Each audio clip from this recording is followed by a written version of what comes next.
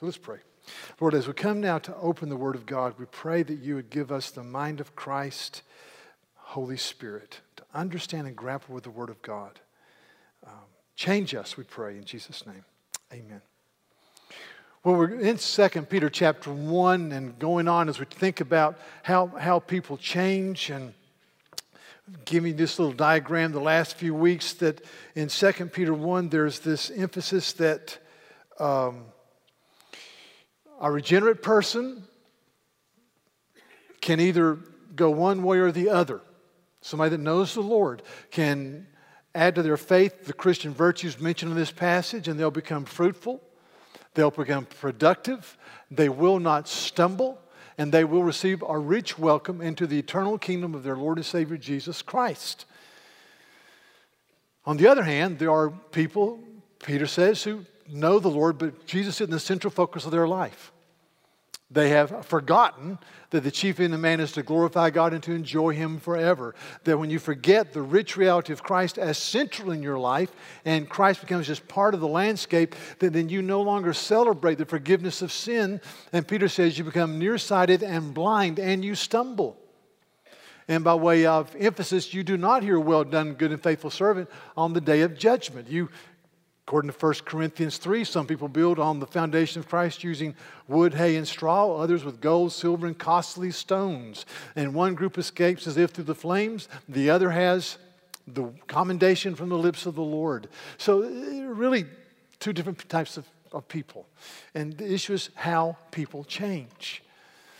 And in light of what the Lord has done in our lives and in the life of the church in the first century, Peter says this, "For this very reason," Verse 5, "make every effort, strain, to add to your faith moral excellence. And to moral excellence you add knowledge. And to knowledge you add self-control. And to self-control, perseverance. And today we come to brotherly kindness and, godliness and brotherly kindness and love.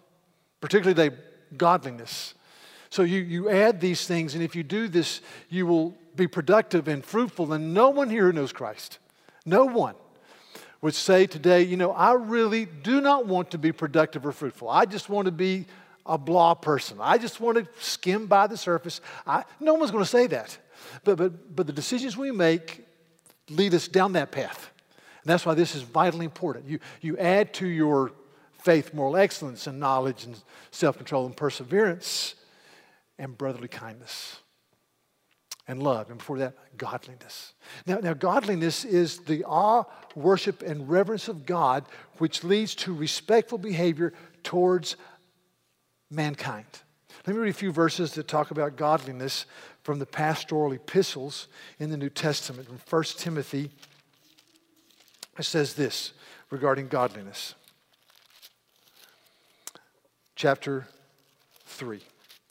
Paul says, "Great indeed," verse 16, "we confess is the mystery of godliness." This awe, reverence, adoration, worship of God that leads to respectful behavior towards other people. And then he says this. He gives a little hymn. "Jesus was manifested in the flesh, vindicated by the Spirit, seen by angels, proclaimed among the nations, believed on in the world, and taken up in glory." And so I surmise from this passage that the mystery of godliness is rooted in the reality of Jesus. Then he says in chapter 4, verse 7, "Have nothing to do with irreverent, silly myths. Rather, train yourself or discipline yourself for godliness." So you discipline yourself for godliness, he says, church. And then he says in chapter 6, verse 3, "If anyone teaches a different doctrine and does not agree with the sound or life-giving words of our Lord Jesus Christ and the teaching that accords with godliness," this awe, worship, adoration of God that results in respect for people. Verse 6 of chapter 6. Now there is a great gain in godliness with contentment. Godliness with contentment. And then he says in Titus 1, verse 1, "Paul, a servant of God and an apostle of Jesus Christ, for the sake of the faith of God's elect and their knowledge of the truth, which accords with godliness." This awe, adoration, worship of God. Now, John Murray, who taught at Princeton and then at Westminster, said that the fear of God is the soul of godliness. And then he said this, in the same chapter in a book called Principles of Conduct. He says, the fear of God is that godliness which consists of the fear that constrains or produces adoration and love. It is the fear which consists in awe and reverence and honor and worship of the living God. And so for our understanding this morning, I'm going to say that godliness and the fear of God are synonyms. So I'm going to be interchanging those words, godliness and the fear of God. Let me read you some verses that deal with the fear of God or godliness. Proverbs 1 verse 7, the fear of the Lord is the beginning of knowledge, but fools despise wisdom and instruction. But the fear of the Lord is the beginning of knowledge. Proverbs 9 verse 10, the fear of the Lord is the beginning of wisdom, and the knowledge of the Holy One is insight. For by me your days will be multiplied and years will be added to your life. Proverbs 31, which celebrates a godly woman, says, charm is deceitful and beauty is fleeting, but a woman who fears the Lord is to be praised. Reverences, worships, acknowledges. Isaiah 11, verse 2 and 3, which talks about the coming Messiah, says, and the Spirit of the Lord shall rest upon him, the Spirit of wisdom and understanding, the Spirit of counsel and might, the Spirit of knowledge, and the fear of the Lord. And his delight shall be in the fear of the Lord. And I just step back and say, so if the delight of the coming Messiah was in the reverencing and the honoring and the hallowing and the worshiping of the living God, I should cultivate the fear of God in my life. New Testament, 2 Corinthians 7:1. Therefore, since we have these promises, dear friends, let us cleanse ourselves from everything that contaminates body and spirit, perfecting holiness out of the fear of the Lord. The reverencing, the awe, the worship of God. Colossians 3, verse 22 and 23 says that we should not work in our jobs as people pleasers, but with sincerity of heart as we fear the Lord. Whatever you do, and work heartily as for the Lord and not for men. So we work in the presence of God. Or 1 Peter chapter 1. I'll refer to this later, but it says, as you call on a Father who judges impartially, according to each one's deeds, conduct yourselves with fear throughout your time of your exile here upon the earth. And Acts 9:31 says this, the church throughout all Galilee and Samaria had peace and was being built up as they walked in the fear of the Lord and the comfort of the Holy Spirit. The fear of the Lord and the comfort of the Holy Spirit. So the fear of the Lord is the awe and adoration and worship of God that compels love and concern and a life of godliness. The fear of the Lord. We talk about this when we sing some of these great hymns of our faith. There's a hymn by a guy named Charles Wesley, one of my favorite hymns, And Can It Be? And he says this, died he for me, who caused his pain, for me, who him to death pursued? Amazing love. How can it be that thou, my God, would die for me? Or John Newton, very famous hymn, amazing grace, how sweet the sound that saved a wretch like me. It constrains, compels, leads us to worship and adoration. Or a man named Isaac Watts who wrote, when I survey the wondrous cross on which the Prince of Glory died, my richest gain I count but loss, and I pour contempt on all my pride. Forbid it, Lord, that I should boast, save in the death of Christ my Lord. All the vain things that charm me most, I sacrifice them to his blood. I get rid of the idols of my life as I see the glory of the cross. The glory of the cross compels me to adoration and worship and love and reverence and honor. So this morning, the fear of the Lord, godliness. Let me give you 3 tributaries that flow into the concept of the fear of God. There are more than 3, but I'm going to give you 3. The first is this. I live every day in the presence of the living God who watches over me, who shepherds my heart, who guards me. In Psalm 139, a well-known psalm, the psalmist celebrates this. He says, verse 5, you hem me in behind and before, you've placed your hand upon me. Such knowledge is too wonderful for me, I can't begin to attain it. So I can't get over the fact that, God, you watch over me. Then he says, Where shall I go from your spirit? Or where shall I flee from your presence? If I go to the height of heaven, you are there. If I make my bed in the depths of the earth, you're there.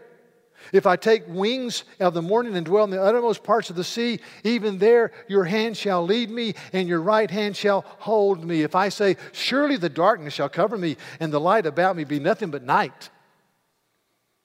He says, but to you, O Lord, the darkness is not dark at all. And the night is bright as the day, and the darkness is as light with you.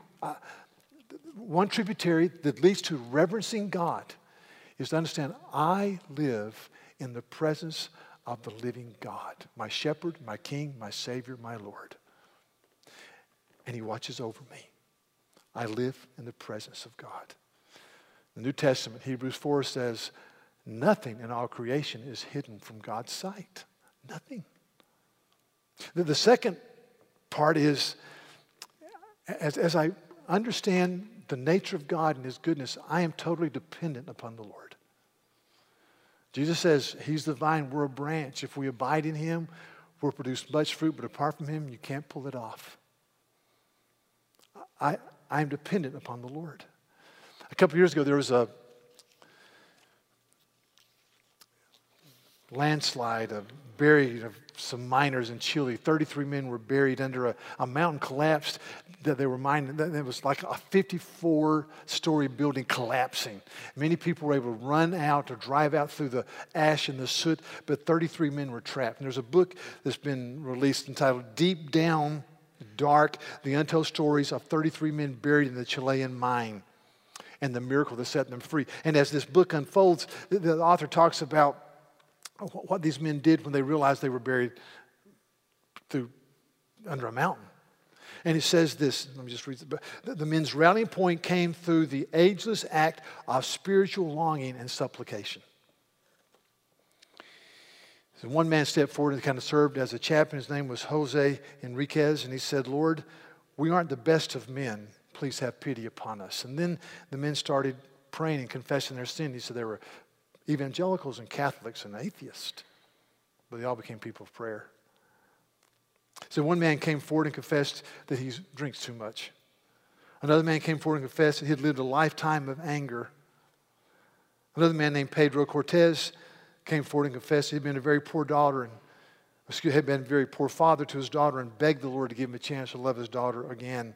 And it went on and on. He says, and so in a state of helplessness, the miners began a daily ritual of collective prayer and confession. Quote, standing or kneeling, listening to the word of God, and what became a short-lived collective of spiritual solace. People were speaking the word of God as they remembered it. And then one man was interviewed by the New Yorker's Sasha Weiss, and this is what she wrote. Once the men realized they could be saved, the conversation about rations of food turned to talk of fame, along with speculation about future earnings and movie rights. When some of the men's iPods, this is amazing to me, some of the men's iPods were sent down the shaft before they got out. Listen, a community of suffering broke into particles of isolation. That's a powerful sentence. A community of suffering broke into particles of isolation. That's me. That's you. There are times when you come before the Lord and you say, God, I can't pull this off. And you're like a trapped miner. But more often than not, we say, when the sun starts shining and the birds start singing, I've got this, God. And what I need to realize as I walk in the fear of the Lord is everything I do is dependent upon the mercy of the living God. The breath I take, the food I eat, drive from point A to point B, everything.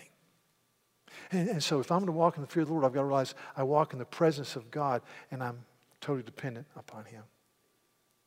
The third tributary I want to suggest is a sense of understand that I will give an account for what I say and speak, the way I live my life. So presence, empowered, accountability. I am accountability.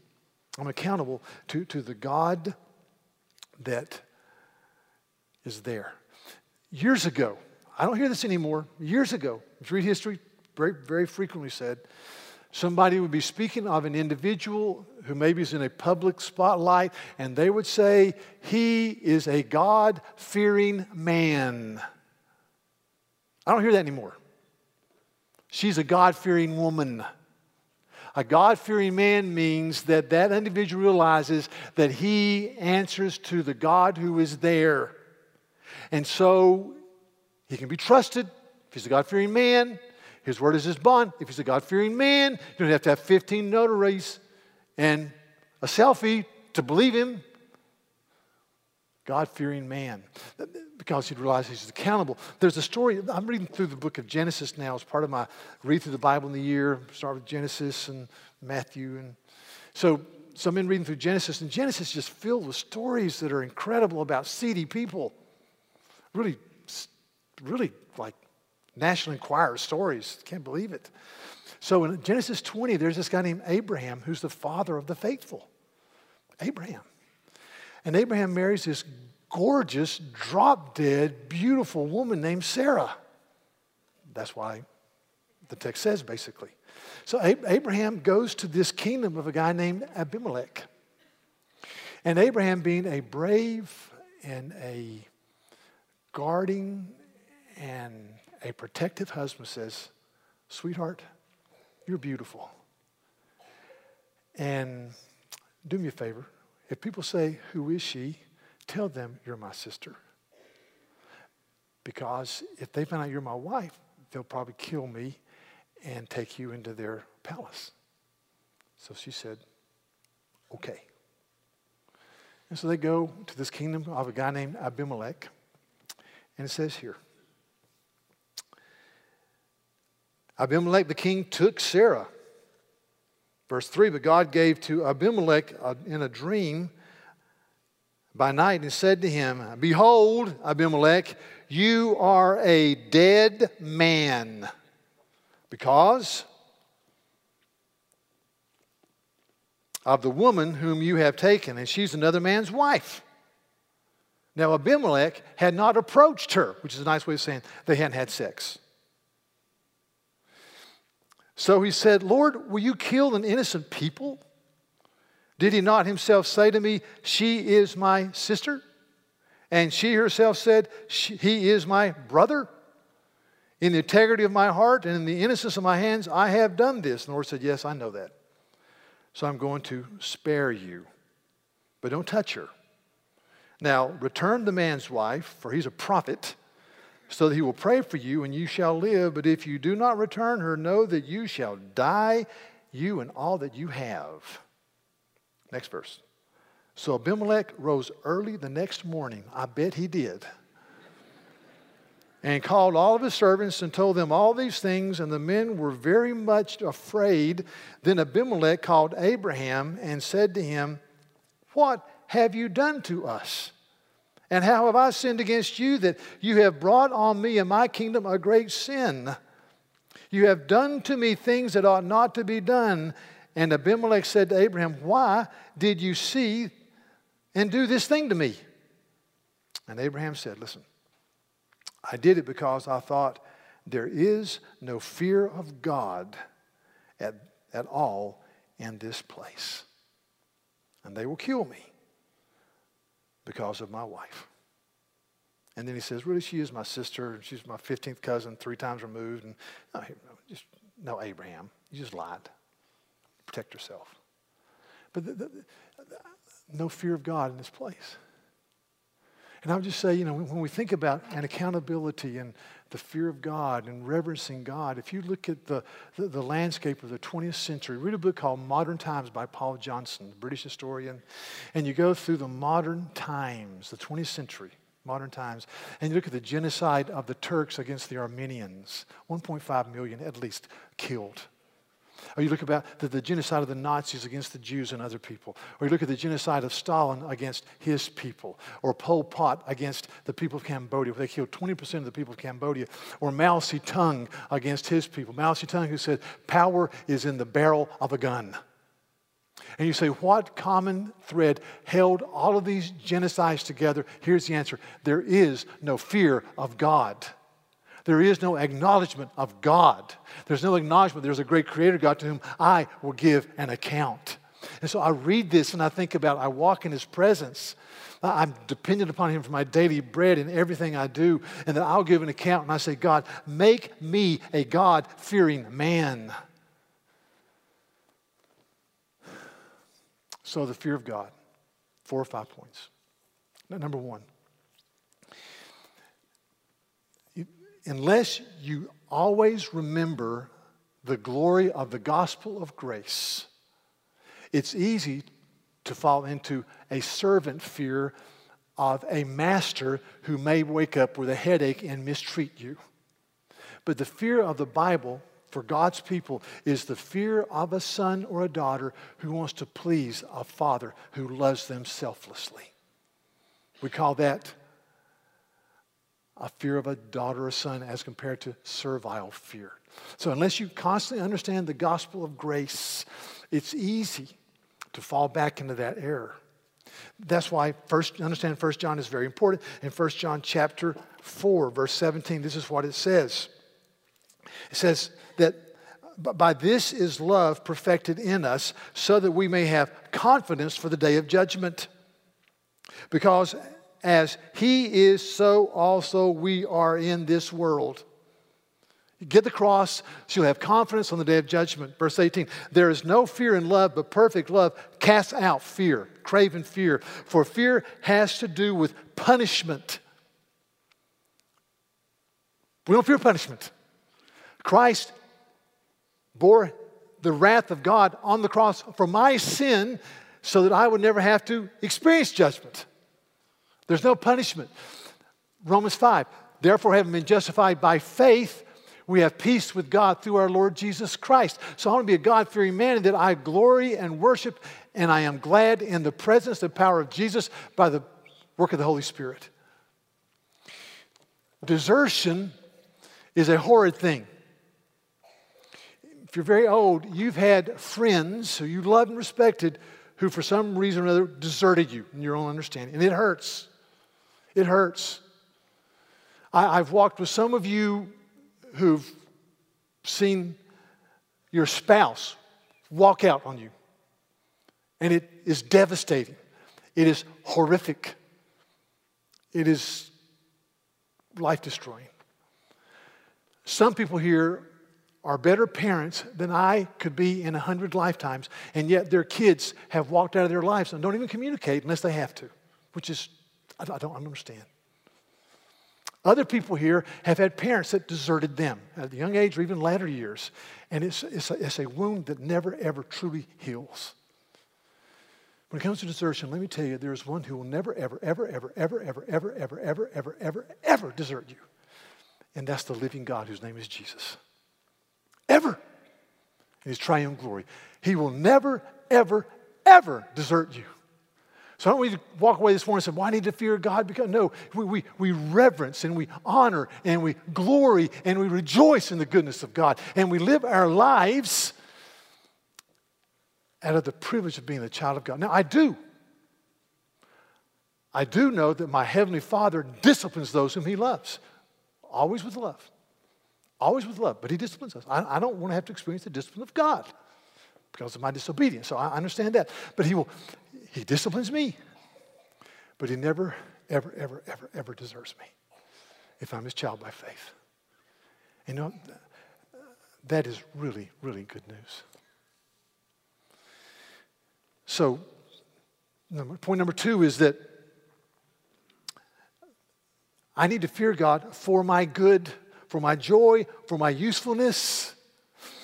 A couple of verses in Proverbs. Proverbs chapter 3, well-known passage. Trust the Lord with all thine heart, and lean not on your own understanding. In all your ways acknowledge Him, and He will make straight your paths. Be not wise in your own eyes. Fear the Lord, and turn away from evil. It will be healing to your flesh and refreshment to your bones. I want that. Healing to flesh, refreshment to bones. Or Proverbs 2 says this. If you receive my words and treasure my commands within you, if you Make your attentive to wisdom and incline your heart to understanding. If you call out for insight and cry aloud for understanding, if you search for it as for silver and look for it as for hidden treasures, then you will understand the fear of the Lord and find the knowledge of God. For he gives wisdom, and from his mouth come knowledge and understanding. See, he gives this. If you search for it and look for it, then you'll discover the fear of the Lord that is clean and nurturing the soul of godliness, and it keeps us in a place of adoration and worship and joy. I love the fact that God has given us his word. I was thinking about this recently. I thought about this is my illustration. I hope it works.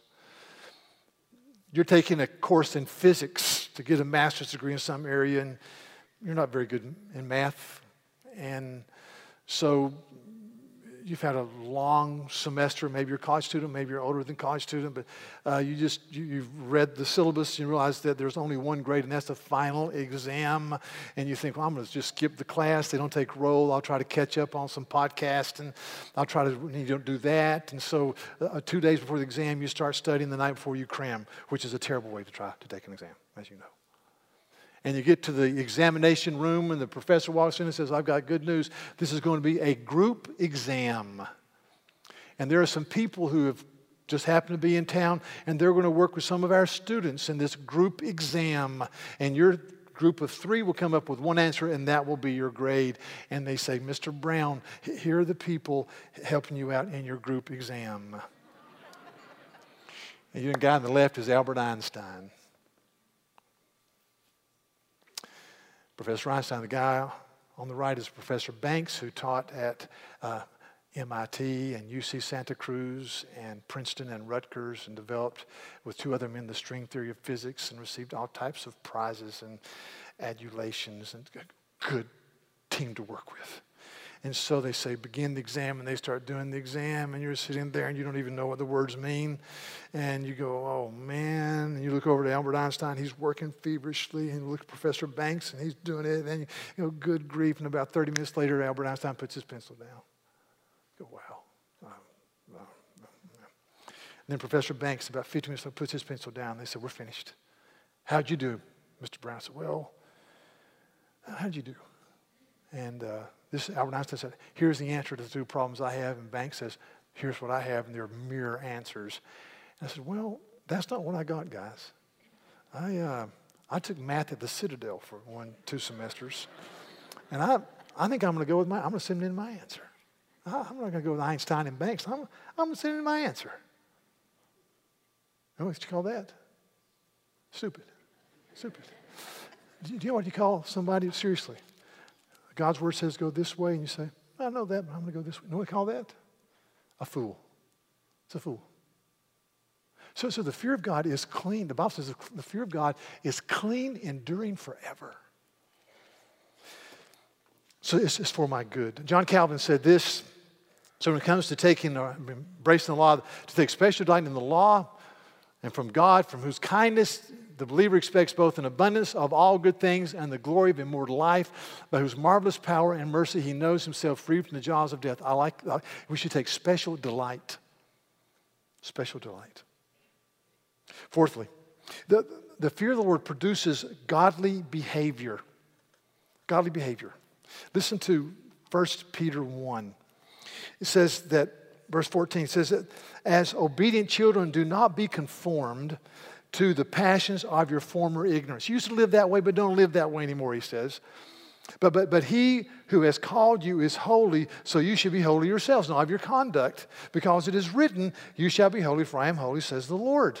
And if you call on him as Father, who judges impartially according to each one's deeds, conduct yourselves with fear throughout the time of your exile, with reverence and awe and devotion, knowing you were not ransomed from the futile ways inherited from your forefathers by perishable things like silver or gold, but with the precious blood of Jesus, a lamb without blemish or defect.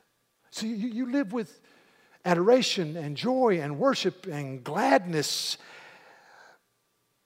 knowing you're purchased by the blood of Christ. And see, that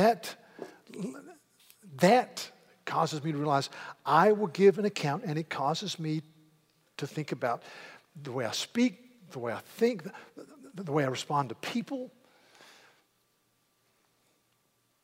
The psalmist even said this, Lord, may the words of my mouth and the meditations of my heart be pleasing to you. Now, so I want to pray, God, may even the meditations of my heart that nobody can see but you be pleasing to you. That's what you call godliness. Fifthly, or fourthly, and I hope you see this. The fear of the Lord builds rich and beautiful community, and rich and beautiful marriages, and rich and beautiful friendships, and rich and beautiful churches. Now, I want to show you. So the progression is add to your faith moral excellence, knowledge, self-control, perseverance, godliness, brotherly kindness. So to me, godliness, the fear of the Lord, leads into brotherly kindness. Let me show you a verse.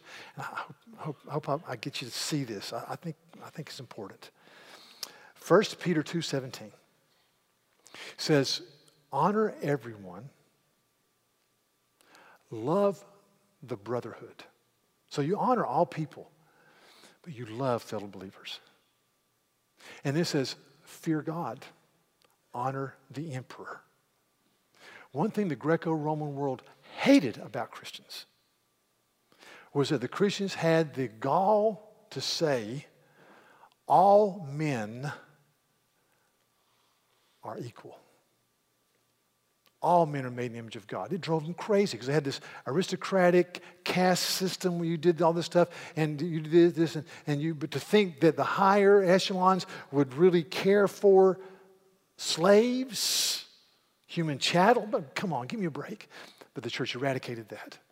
And so Peter says, very interesting, honor all men, love the brethren, fear God, honor the emperor. So the same word is used for honoring the emperor as used to honor everybody. So you honor the emperor because God's put him there, but you honor everyone. But to me, the crux of the matter is you fear God.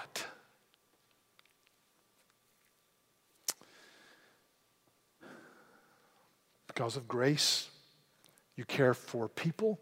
Because of grace, you love the brothers and the sisters in the Lord. Now, so you don't live in a shame-based culture. Reading parts of a book entitled Excellent Daughters. It's about how women are treated in certain places in the Islamic world. It's an amazing statement.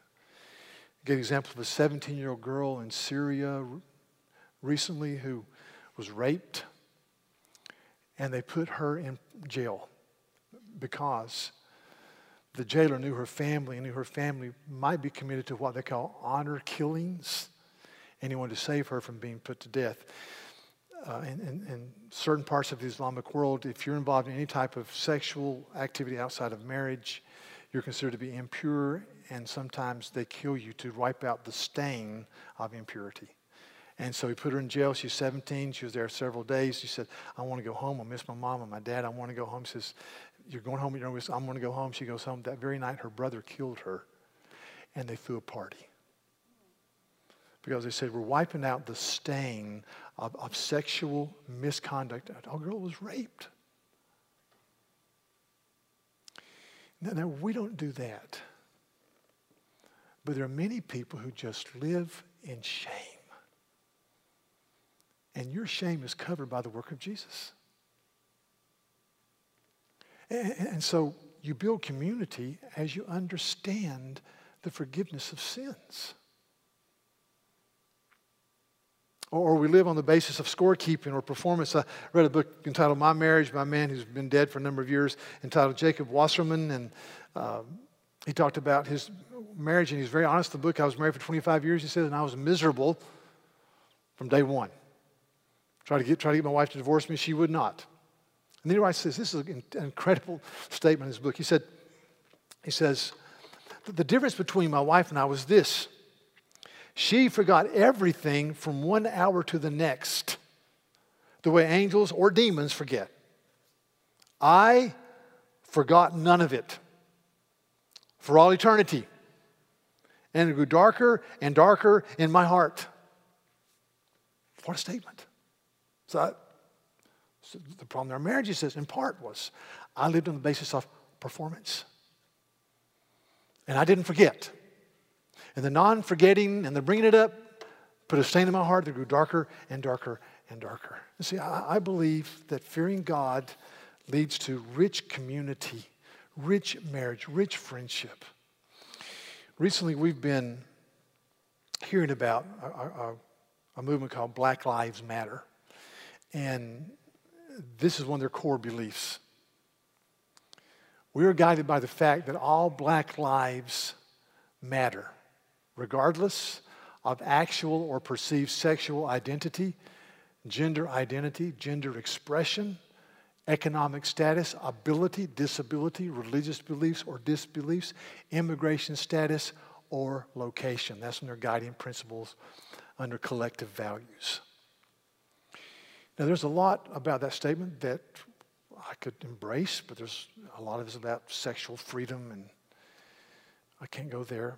But if I had anybody here from any group that says this ethnic group or this socioeconomic group or this geographical group, their lives matter, I would ask them very gently, why do lives matter? Why do any lives matter? And their answer would be something like this: because they do. Okay. But why do they matter?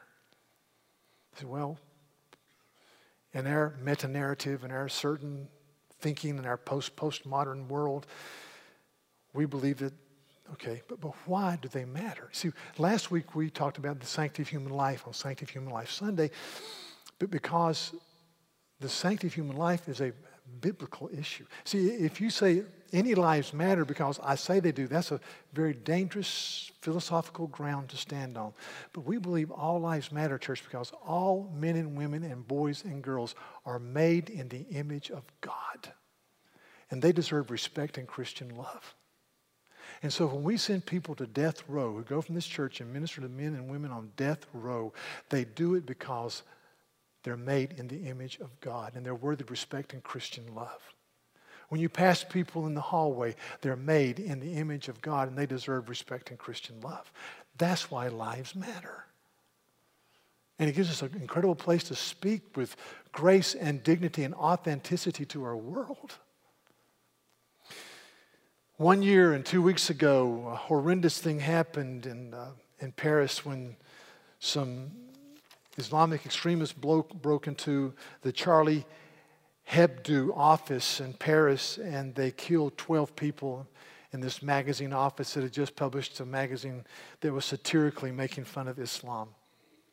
And then 5 people across town in a grocery store were killed. So 17 were killed, and just 2 or 3 days later in France, there was a mass spontaneous demonstration where 3.7 million people marched in the streets of the major cities of France, and many of them held up banners and wore T-shirts that said this translated, I'm told, "I am Charlie," or "We are Charlie," talking about the magazine, talking about standing for the freedom of speech and human dignity. It was a wonderful statement. But this particular magazine, church, was just very satirical. They didn't believe there was any real truth, and they made fun of all religions and all peoples, and their whole deal was just we're satirical and we're kind of caustic, and they were very gifted at it. And in the aftermath of that, I read an editorial, and I thought, man, this guy nails it. And this is what the editorial said in part. No, that's not. That was a former one. This is out of First Things, a magazine called First Things. It says, sustaining the freedoms for which the West is justly proud requires convictions about human dignity that are affirmed without irony.